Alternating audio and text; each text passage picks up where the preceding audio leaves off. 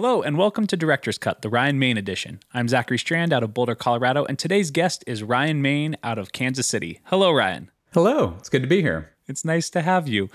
For some context for our listeners, Ryan, you wear a multitude of hats, it seems. Composer, director, educator, entrepreneur.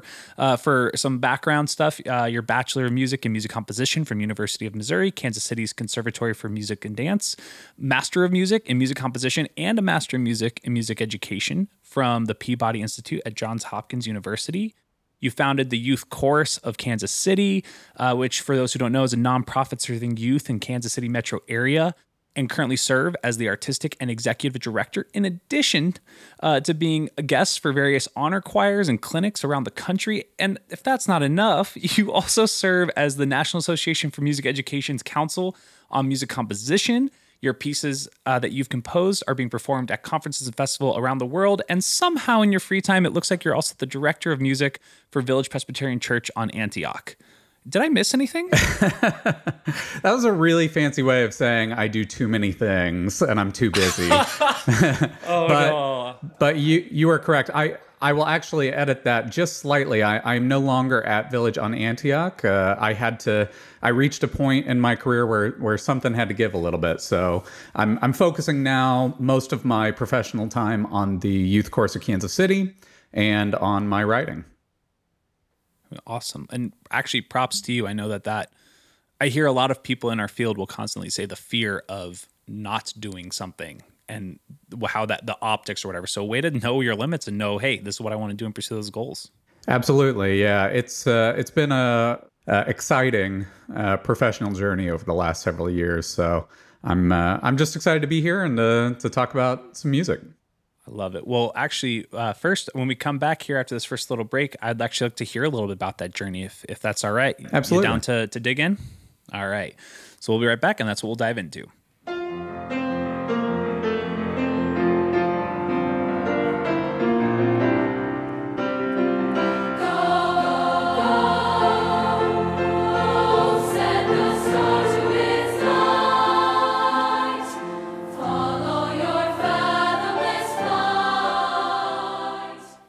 So Ryan, I love sharing joys with people, and I just want to know what is your why? What's bringing you joy? What drives you to do what you do in this field? What keeps you going? Well, I can kind of speak to that in both sides of my professional life. So I'll speak to it first as a director. That I love the process over the course of a year of bringing this disparate group of singers together into this cohesive unit that not just is able to perform at a really high level, but is also this community that they feel like they are a part of, that they are a contributor to. And I think what really drives me in that process is seeing each of the little signposts along the way in each student's journey as they make an extra connection. They start to apply some of the solfege to their actual music learning.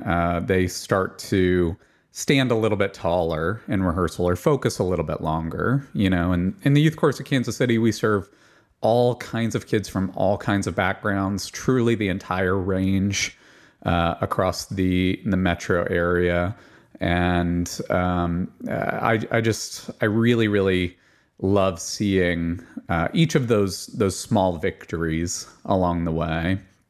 Now, as a composer, it's a little different. Composing is this somewhat opposite endeavor that I am spending time alone with a poem, and I'm trying to find the music in that poem. And sometimes that's easy, and sometimes that's really difficult. I think that what drives me in that is trying to find what is truly the music for this poem. Not what is the best thing that I can write, not what is the most catchy tune, but rather what is the true film score to this poem, and what is truly going to capture the character of this set of words. And that can be really tough. That can be really, really tough sometimes. It can take weeks to start to even form that vision. And that can, I think every time, there's usually some point in the process where I start to wonder, did I forget how to write music? Am I going to come up with any good ideas this time?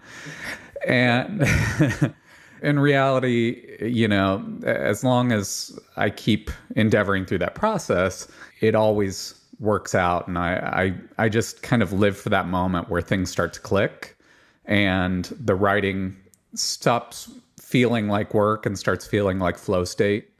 And that's what really drives me. I love that feeling when it starts just tumbling out, where you get past that dam and it just starts coming out. I also really liked, though, what you said about the directing of those are all milestones that even on bad days, if you keep your eyes open, you can see that upright posture. You can see, and it's so individualized. I mean, it's not relying on the whole group finally sounding good. It's, oh man, like that kid, I see that. And I can even just see right now, like you're picturing some kid that you saw this week or something, because I can see the light in your eyes. Yeah, it's true. And, we as directors are trained to look for errors. We are masters of error detection.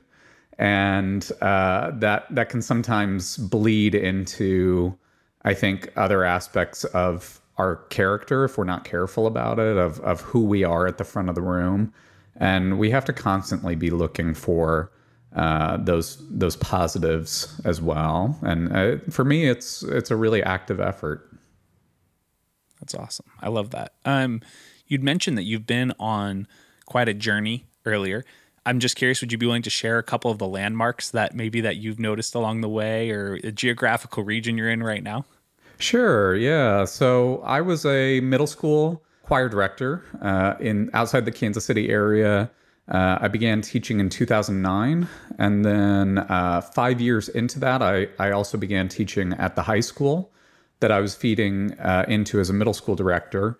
So I did that for an additional 2 years, and that took me to 2016.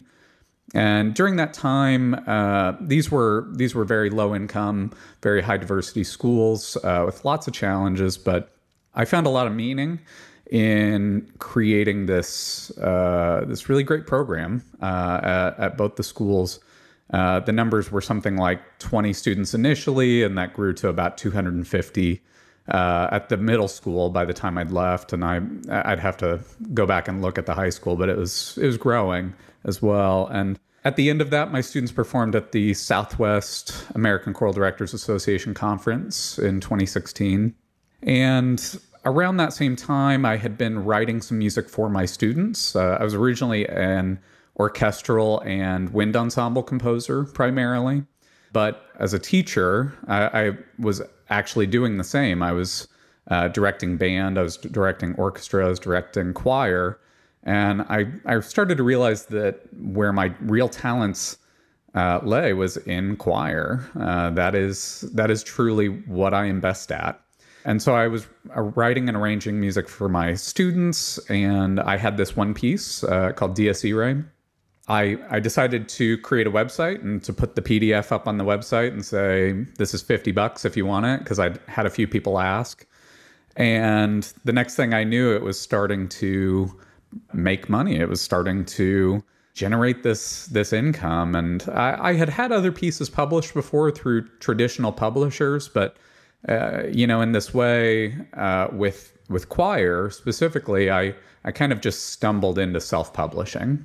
I decided to pursue that. I wanted to write more. I really felt like I had no time for that, and it was something that was a really important part of my artistic life. And so I decided to leave teaching and to pursue composing. And I took a chance. I sold my house, and I took the savings from that and said, if this will basically buy me a year. If I don't make a dime, I can go for 1 year, and then if it doesn't work out, I'll get back into teaching, and I'll be perfectly happy doing that because I love teaching. I was really lucky to have some great part-time work. I was missing already what I felt like was this great mission in my teaching career. So I founded the Youth Chorus of Kansas City to try to achieve some of those same outcomes on a citywide scale. You know, everything has just gone really well. It's been more work than ever. I think, you know, work-life balance is still a struggle for me. Like I know it is for a lot of people. But I love everything that I do, and most of it doesn't feel like work. And we'll just gloss over the parts that do feel like work. But yeah, that's my journey. And as of about 2 years ago, I now entirely work for, you know, the Youth Chorus, the nonprofit that I started, and for Ryan Main Music as the owner. So yeah, that's my professional journey. That's where I am now. Where I'm going, I'm not sure yet, but I like this journey. What a great story. I mean, you got all of it. You got the leaps of faith, you've got hard decisions. And I love that you brought that you were missing something. And so you created the opportunity of the youth chorus, not just, oh, this isn't working, I'm not feeling good. And I love that you also feel the pull of work-life balance. I think sometimes being teachers, hearing other teachers, being in the school, I feel like we get stuck into this is our problem. And we know that other people have work-life balance, but it's hard to imagine. And it's cool to hear you, who were a teacher, and like, no, it's still a problem. Especially when you want to create and build. It's work-life balance is just always a problem. It's a very human thing. It is, and I can honestly say I've really made some strides in that area. I am very lucky and blessed to have a beautiful wife, Bethany, who is really good at tapping me on the shoulder at 6 p.m. and saying, "Let's make dinner and sit down and eat." And you know, that has become kind of a good stopping point for me for the day. I can start to leave the unfinished work for the next day, because there's always going to be unfinished work. Yeah, I recently heard a kind of a philosopher type speaking that's kind of the thing that actually makes us the most human more than anything, is we're one of the few, if only, creatures who know when to say enough. And not from a sloth, but and the knowledge of we will return to this tomorrow, and now let's go and be. Yeah, and I know from talking to other directors, it's a constant challenge for us, but I can certainly say for myself that when I am being my best self, it's because I have more of that balance in place. Well, that's lovely. We're going to take a quick break, and then when we come back, I want to hear about a piece you'd recommend, and I'm guessing you've got some good ones up your sleeve. Into the dreams of space, carry the joy of my face. Go, go, go, send the star to its light. So we ask our guests to tell us about a piece that they would recommend to other conductors. Ryan, I'm curious, what is the piece you recommend? And also tell us a little bit, not just about the piece, but also how would you go about programming it into a concert? What type of concert would it be for? The type of group you'd recommend it for? Just kind of all those pieces in one go. Absolutely. So the piece that I've selected to talk about here today is one that I think presents some interesting challenges, and it's not necessarily one of my most programmed pieces, but I think it's just a whole lot of fun, and so it's worth visiting about. And it's called "Go, Said the Star," and "Go" is in quotation marks with an exclamation mark behind it. "Go, said the star." And it's this incredible text by George Lathrop, who lived from 1851 to 1898. And the text is telling the story of the light that has been sent out by the star. The star says, "Go," to its light. And it says, "Follow your fathomless flight into the dreams of space, carry the joy of my face." And so right there, you can probably already see there's a lot of potential to talk about inspiration, to talk about the things that inspire us. Just I think as a director, I'm always looking for texts that have at least some kind of potential for a great conversation in the classroom as well. Because we're not only singing, we're also hopefully digging into the texts that we're working on, and exploring that art as well. In any case, this piece, something that starts with go, a single word, single syllable, and an exclamation mark, that tells me this music has to just absolutely be bursting with energy. It has to be just leaping off the page from second one. And so that's what I strove to create in Go Said the Star. And it starts with this opening piano riff that is syncopated, it is accented, it is forte, and it's mixed meter as well. And the mixed meter continues throughout the piece as a way to keep the energy high without relying too much on, say, dynamics, without relying too much on things that are going to exhaust the performers. But then it also, I think, serves to just kind of leave this kind of unstable element in the air. And that also, in my mind, creates some excitement. So where would I program this piece in a concert? I think for me, when I have programmed it before, I've programmed it twice, I believe now. Once for an honor choir and once for the youth chorus of Kansas City. And in both cases, it was an opener. I love when I'm programming a concert to just always start with kind of a kick in the teeth right from the start. I love the idea of, hair being blown back, doors being flung open, right from moment one, and then to kind of bring the energy down and slowly or gradually back up over time. And it's not always that way. Our concerts take journeys like anything else that we do. But as a go-to, that's probably where I like to start. So I think this makes a great opener. It doesn't have to be an opener. It could be a closer as well. It could be somewhere in the middle, depending on what else is around it. But I think that this certainly, it fits the category of the high energy piece. Absolutely. Let's actually listen to that intro right now, and hear that energy and syncopation to kick us right off.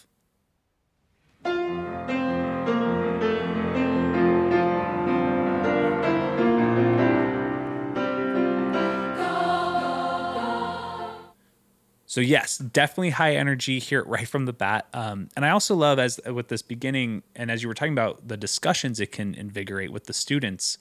Oh my goodness, what a perfect discussion about the legacy of our work in a right now environment with our kids. To say, hey, would you be okay with people thousands of years from now seeing your work, and those are the only people who will ever know? Like, and the energy of this star is so excited, saying, go, send, and having kids wrap their minds around that, I think, could be an interesting discussion in the social media world. Oh, absolutely. And, just that word fathomless, and later in the text as well, into the dreams of space. Here it is. For ages it shined and ages it went. What you're saying there is exactly right. It's a great discussion topic, that the things that we do ripple throughout time, and what are the legacies that we are leaving? What are we doing today that is going to inspire good in someone else? Yeah, so I'm seeing this piece so much potential. Definitely that energy of the opener type, closer type of feel. So for both performing, great piece. Also for in-class discussion of not just becoming better musicians, which this piece definitely lends itself to through various challenges I want to talk about with you, but also just as people and good discussions and to grow as a community, kind of like what you were talking about, is really coming together in larger concepts that are bigger than the classroom. But I am curious from you, what do you think is a challenge that as you were writing this, you're like, oh, okay, they're gonna have to look out for that, or that you experienced when clinicking or working it, and then how would you recommend, like, hey, try this. This might be a great way to approach that challenge. Absolutely. So I think one of the big challenges, beginning at bar 6, the mixed meter relaxes just a bit, and what we see in the time signature is 6/8, and then in parentheses right next to it 3/4. And what I mean by that is that these are more or less interchangeable totals of eighth notes or quarter notes or dotted quarter notes, that it's always going to add up to the same amount of time. The piano might be doing something other than the choir is doing at a given time. And so one of the great challenges here is helping singers keep track of those beat patterns, because they are singing in 6/8, beginning at bar 7. And then by bar 10, they're singing in 3/4, and then it's back to 5/8 in the next measure, and then back to 6/8, the measure after that. So let's take a listen to those measures right there.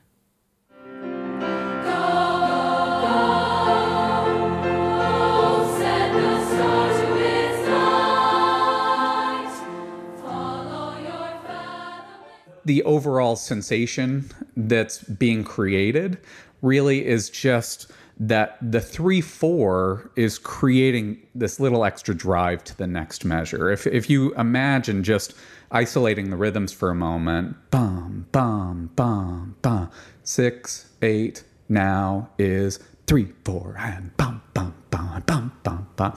So if I want to create a little bit of drive to the next measure, I'm going to be singing here at bar 7. Go, go, go, 1, 2, 3, said the star to its light. And so the idea there is that just generally the 3/4 is the drive forward, the 6/8 is the more constant pulse.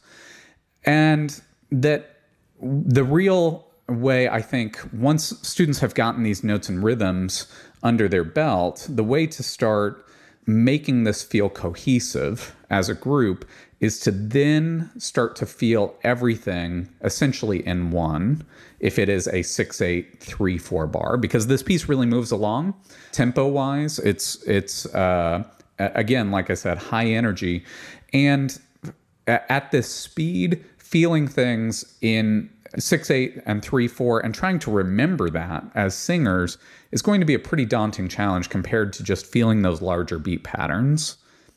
1, 2, bum, bum, bum, bum, bum, bum, yum, bum, bum, bum, and so on.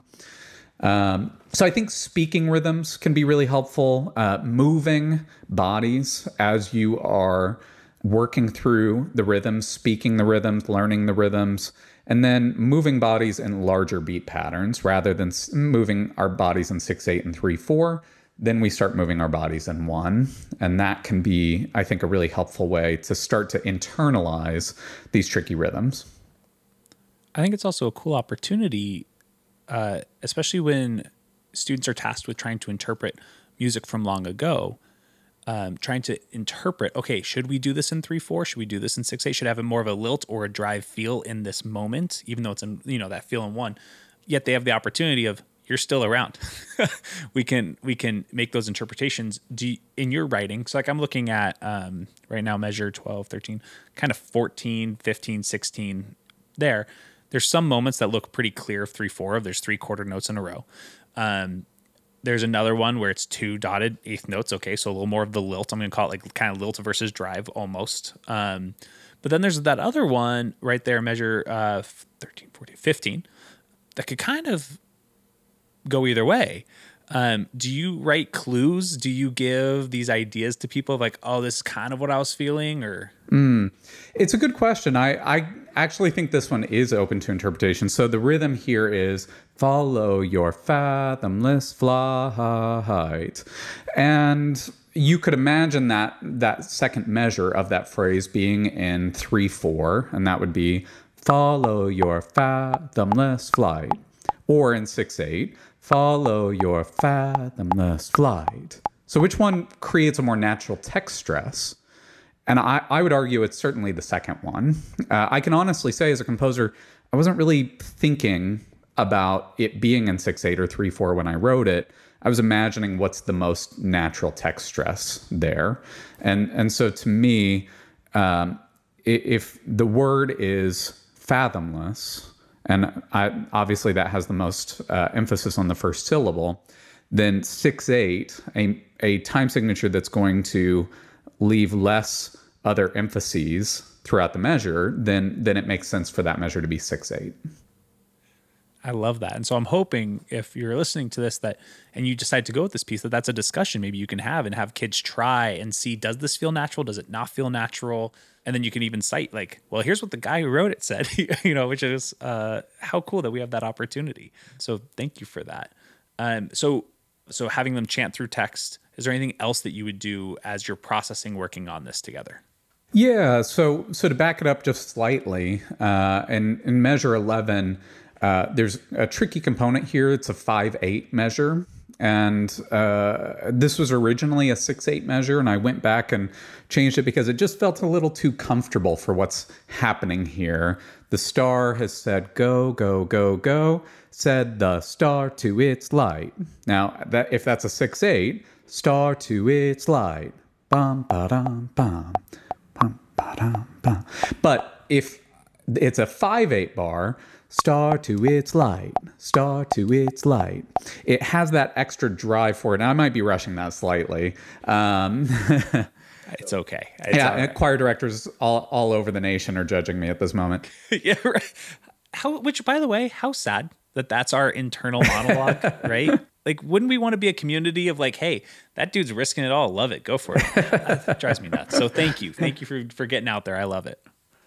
A lot of times as a composer, what we end up doing is writing in layers, essentially, that I'm going through and I'm creating the first layer of composition. And a lot of times that's just the voice parts and a very, very skeletal outline of the piano accompaniment. And then I'm going back through again. And in one of those layeral pass-throughs, I just felt like this simply does not have the drive forward that it needs. So the question, though, is how to approach mixed meter like this with our students. And I think there are a few strategies. My preferred method is to simply count the eighth notes or the smallest beat unit out loud. So in a 5/8, it's 3 eighth notes and 2 eighth notes. So literally counting 1, 2, 3, 1, 2, 1, 2, 3, 1, 2, 1, 2, 3, 1, 2, 1, 2, 3, 1, 2. Now we're just going to add the text to that. Star to it, star to it, star to it. You can have students say that in different ways. And then typically what I would add is an extra physical component, such as I'm a big fan of having students just gently tap their thigh as they're singing, but I'll use a clap for now just so you can hear it. And so it'd be 1, 2, 3, 1, 2, 1, 2, 3, 1, 2, 1, 2, 3, 1, 2, 1, 2, 3, 1, 2. And then I might add the measure before or the measure after. So in this case, it'd be 1, 2, 3, 1, 2, 3, 1, 2, 1, 2, 3, 1, 2, 3, 1, 2, 1, 2, 3. And just that repetition, I think, is really useful for getting it into our bones. And then we would simply go back through and speak the text. And most of the work's already done at that point. So, said the star to its light. That felt natural to me. I didn't feel like I was really thinking about getting the rhythm right. It just kind of happened. Love it.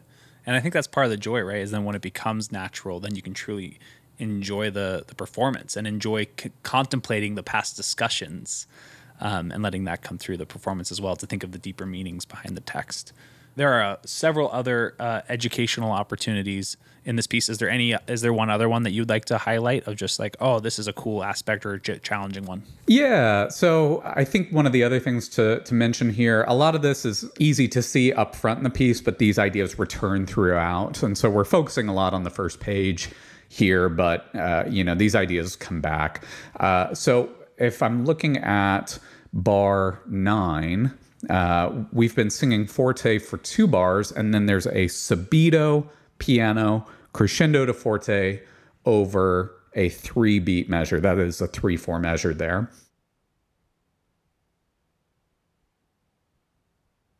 I find oftentimes that can be really challenging for our singers. Definitely tricky. So, and intimidating to look at, especially for someone who hasn't learned this skill. A lot of times a choir might react to that initially by dropping the volume so dramatically that they actually stop producing sound. At least some of the voices in the choir stop producing sound altogether and then re-enter, which, as we know, creates a lot of potential for tuning issues, a lot of potential for glottal attacks, a lot of potential for essentially loss of line altogether. So one of the first things to do is to make it as gentle a transition as possible. So we would isolate this passage, and rather than singing forte to piano, I might change that to mezzo forte to mezzo piano. We're going to drop, and we're all just going to say, maybe use a hand scale. So we're all going to put a hand up here. Here's what forte is. My hand is near the top of my head. Piano is my hand is near my shoulder, and between those. And so the singers practice being in control of the level of volume that they're dropping at this moment. And then we start to just increase that over time. Just to clarify, are you saying you have your hand and they do what you do, or does everyone have their hand up and you have a preset pattern? Great question. I am a big fan of having all of the singers do all of the kinesthetic exercises that I'm doing as well. So as an example, if we are learning something on solfege, or only doing an aural exercise with solfege, the rule in my rehearsals is both hands every time. So do, re, mi, I'm doing both hands every time my hands are moving up, my hands are moving down. And when we do that, we can almost immediately then spot the singers who are having the pitch issues, because they're the ones who have one floppy noodle arm down by their side, kind of halfway doing the solfege. And so kinesthetics are not just a singing improvement strategy. It's also classroom management to a degree. Well, and on top of that, I mean, it's using data. It's visual data. It's not written down, but it's still clear data, especially if you were to film it. Go, okay, the student demonstrated a lack of knowledge here. So if your school is driving data-driven instruction, there's a great opportunity for it. Like, you can literally see visually the data through assessment. Absolutely. Back to this particular moment in the music, one of the first things we can do then is, once we've introduced kind of our scale of where we're going, is to then just soften the approach and to then gradually increase that over the course of, say, a 2 to 3 minute exercise throughout my rehearsal. Another issue that can happen is that we're singing on an O vowel here. The word is go. And a lot of times, I think our singers, when they go to change volume dramatically, even on a single sustained pitch, they actually change their vowel shape, they change their tongue position, they change their jaw tension. And so one of my favorite strategies here is to just, again, do it in slow motion and then do it faster and have them feel what it feels like to be singing at a forte on an O vowel and a piano on an O vowel. Have them remember that physical sensation of what sounded good at a piano O, and then to take them through that transition faster and faster and faster. And so it's a variation of doing it wrong to get it right, or in other words, kind of taking it from one extreme to another. I could also see this being a really cool way to also integrate warm-ups or skill builders or whatever you want to use into then lesson plan of this could be one of the first drills you do, but do it on a lip buzz and do it on a different pitch, so you work on just the dynamic control. Later, maybe you do it on certain different vowels and play with it, but then all of a sudden you get to the piece and like, all right, here we go. We're going to just, hey, let's do that thing from before. So kind of a cool opportunity to integrate and help people understand the importance of these warm-ups. And that way you're not losing time in the rehearsal either. Your warm-ups covered what you're going to do. Yeah, I couldn't agree more. Well, thank you. This is a beautiful piece, and it's so fun to listen to. We're going to listen just to the end here to get to kind of close out this segment. When we come back, I just want to hear about what's keeping you curious lately. So we'll be right back and enjoy the end of the piece.